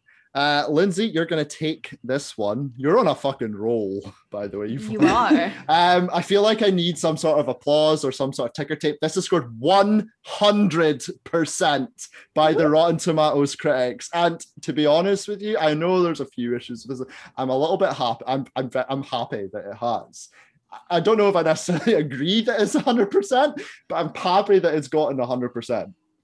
Yeah, same. I've been thinking all day, like, if this film has scores less than 80 on Rotten Tomatoes, like, I'm not going to be happy because it deserves that and more. Jamie in the chat has just put in a really interesting piece of trivia. There's been over 138 movies based around Frankenstein since the book was released. That's wild. That just shows you how influential this is. Okay, moving on to the audience score then. Lindsay, you get to go first for this one. What do you think the Rotten Tomatoes audience scored this movie? I'm going to stick at 90. Okay. Lucy? 95. Lindsay's going to take it again. Oh my gosh. Well done. This movie scored 87% with the audience, which is still a really, really good score. Yeah. I didn't read out the critics' consensus either. The critics' consensus was still unnerving to this day. Frankenstein adroitly, I don't know what that word is, adroitly explores the fine line between genius and madness and features Boris Karloff's legendary, frightening performance as the monster. So that's what the critics thought, and I still a really high score from the audience, but it's time to give our scores. So Lucy, we'll drop in with you first again. What are you going to rate Frankenstein on a scale of 0 to 10? I really, really struggled with this because I really like this film, but I do prefer Bride of Frankenstein. So I'm not going to give it a perfect score. I'm going to give it an 8.5. It is a really, really good movie, but I am trying to think of it the context to the sequel as well. Even though I know it's not necessarily on the schedule, I think it's a really solid film. You can't talk about horror without talking about Frankenstein, and it's influenced so much of not even just horror, but just cinema forever. So it definitely deserves top ratings. Okay, Lindsay? I'm going to give this film a 9 out of 10. I find it really hard to fault at all. And I think this is a must watch for not just like horror fans, but anyone who says they're a fan of film. Like, it's not long, it's not a commitment like some other movies we've covered. But I think that this should be a must watch for everyone. Definitely. Don't forget to let us know in the chat what you think, what you would rate if you've seen this movie, what you would rate it out of 10 as well. And if you're listening at home, don't forget to send us messages, get us on our socials, and you can tell us what you think of this film.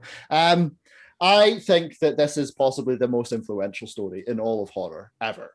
And even though we've talked about a couple of things in the film that we don't like that final scene with Henry and the Baron. We don't necessarily like the portrayal of Elizabeth. You know, she just very much fades into the background. This is so influential to me. I can't give this a low score. The only reason though I'm not giving this a perfect score is the same reason as Lucy did, is because I do actually prefer Bride of Frankenstein. But I mean, it's so marginal. You know, it's like, I don't know, picking your favorite cat is picking your favorite pet, isn't it? I'm going to give it a little bit of a higher score than Lucy did, though. I'm going to give it 9.5 out of 10 because I still think it's just so important and so influential and still so good. Like, you know, we were saying that, you know, we didn't find it scary. There are still really unnerving, really scary moments in there that we talked about. It holds up. Because there's a lack of score I was talking about, I feel like it ages even better because there's no score to age it as well. The makeup and the costuming and the set design are all just phenomenal for the time as well. And even now, like, Luke still looks better than some of the movies that maybe have come out 40, 50 years later. Looks better than some of the shitty CGI we've seen over the past couple of decades. So 9.5 out of 10 for me. I think this is a must watch for anyone who's wanting to get into horror. Okay.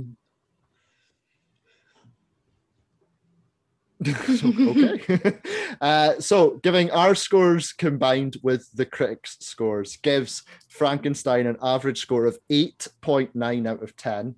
It puts it in 4th place of the now 106 movies we have covered on the show. So it is right up there. It gives it the exact same score as 1979's Halloween, which I don't know if you know, is one of my favorite movies of all time. Oh no! It puts it it puts it one place above Evil Dead 2 and one place below Alien. So it's there, isn't it? It's right up there with the greatest horror movies of all time, and I think well deserved. Definitely. Okay.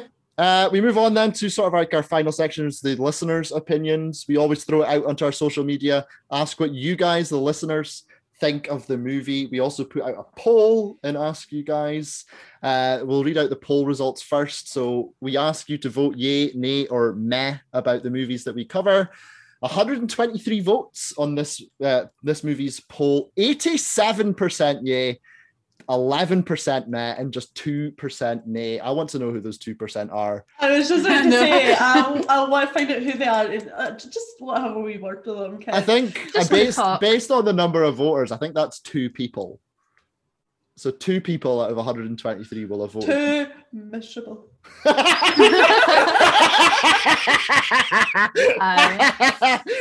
And that's 2 less downloads that this episode's the podcast's about to start getting. What? They would have listened to all of this already, so... That's no, true. It has joy in it, That's true. But yeah, so hugely well received. And you know what? Like, I find quite interesting. 87% yay. The Rotten Tomatoes audience was 87%. Oh, so it was. It's really interesting. So it's funny how it works out sometimes, isn't it? So yeah, I find that really interesting, and it makes me well clear now at the top of the little competition that we're having. Like, yes, well clear. For now, that will change. For now, but I'm gonna milk it. But we also read out some of the opinions that we've gotten. So Still Mellow on Twitter says, "Man, is Dr. Frankenstein punished at all at the end of that? He seems barely reprimanded, and his dad's like, well, let's not do that again. Now let's party." His dad's just like, whoops, at the end. Dean Snug says, absolute classic, and Boris Karloff was the perfect monster. Really brought you into the film and played with your emotions throughout the film. I think that's just a really sort of shaved down thing of what we've been saying for the last 2 and a bit hours now, isn't it? Galileo Jones, the incomparable Galileo. The absolute queen. Indeed, our number 1 fan. I liked it, but Bride stole the show. That's what Galileo has to say. Scott's Medley, a great creepy horror classic that is great to watch to this day. Nice and simple. Previous guest on the show and one of the co-hosts of our sister podcast over at The House That Screams, Dave Gowerman, who was here for another one of our most highest rated episodes, movies, Night of the Living Dead, says, absolute classic, a truly tragic character, especially with the restored scenes with the little girl at the pond. The movie asks us who the true monster is, us or him. Again, just echoing what we've been saying throughout the film. And finally, more friends of the podcast, the Horror Project podcast. It puts the class in classic. And I think that's the perfect way to end the listener opinions, wouldn't you say? Definitely. So yeah, that's it for this episode. I am so happy that we got to talk about this. We got asked a while ago to cover more classics, and this is the first proper Universal classic that we've managed to cover. And I'm so happy that we got to revisit this. That Lindsay, you got to watch this for the very first time. And I cannot emphasize enough just how much I want. If you've not seen this movie, go find it, go seek it out, get it on. I think you said you got it on Twitch, didn't you? It's available on Twitch. Like, just seek it out however you can, because this is just so, you would be surprised just how much horror has came from this film, the play that came before it, the book that came before that. And I don't think I can give something, Jesus Christ, I don't think I can give anything any higher praise than that. Blossom just made a very dramatic entry to the show there. That's all she knows how to do. She learned it from her mum. Yes. But yeah, like I said, that is it for this episode. Next up, on the podcast, me and Lucy and the Katatui, who many of our followers will know from the sort of corner of our Twitch community, will be reviewing Resident Evil Village, the video game, and we'll be doing a bit of an E3 recap. But next week is back to Lucy's choice of movie. What are we going to be covering next week and why? We are going to be covering the iconic Little Shop of Horrors next week, and I am very excited to be doing this episode. I think you've both watched it, haven't you? Yeah. It's absolutely iconic. It's so camp, it's so fun, and it'll be nice to do something kind of a little bit lighthearted as well, because we've covered quite a lot of dark films recently, and especially after Frankenstein as well. What are you looking at me like that, Ian? Have we covered it? I don't think we've covered anything dark at all. Oh no, Martyrs was just a wee fun breeze. Ages ago. That was ages ago. Everything's been just like light and fluffy lately. Sure, but I think if you haven't watched it, if you're in, I'm sharing the schedule on the screen. I know. I was sharing the analytics. If you're into musicals and just camp fun, like I feel like when everybody thinks of like horror musicals or like anything horror relating to lightheartedness and campness, they immediately think of like Rocky Horror. Quite rightly too. Oh well, Rocky Horror is a classic. Don't get me wrong, but I feel like sometimes Little Shop of Horrors. That's my horror musical choice for this year. So you leave off it, right? I'm not having a go. All right, it's not a competition. Fucking will be by the end of the year. I'll find a way to competitionize it. Right, but yeah, it'll be a great episode, and I'm really excited for it. I've been excited. Just to clarify for everyone, it is the 80s Little Shop of Horrors that we will be covering, not the 1960s, the original from the 60s. It is the 1980s version with Rick Moranis and Steve Martin and many more very famous people from that era as well. So that is the one that we will be covering. But like I say, before then, this Thursday, join me, Lucy, and Kat. Lindsay's taking a break to remove some body hair, and so you're getting to escape us for an episode, which I'm sure you're very excited about. My cat's just keeping my seat warm, by the way. Like, I am coming back. Oh, fucking warning! That's a warning for her right there. It's a warning for you, pal. Me? Listen, I'll not have that kind of threats on this show. But yeah, so don't forget, find us on Twitter at Screams Behind, Facebook, Instagram, YouTube, and TikTok. It's at Behind the Screams Podcast. You can find me on Twitter at IanForrest12 with 2 R's. You can find me on Twitch, twitch.tv/Forrest_9191. Lucy, where can people find you? Find me on Twitter and Twitch at Lulu_Pew. Lindsay? I'm at Lindsay_ on all social media.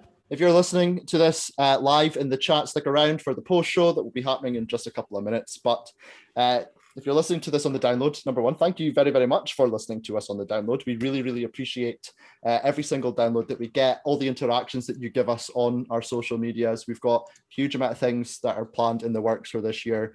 But yeah, so thank you once again to Lucy and Lindsay for joining me. Thank you to you guys for downloading it at home, and we hope you will join us next time on Behind the Screams.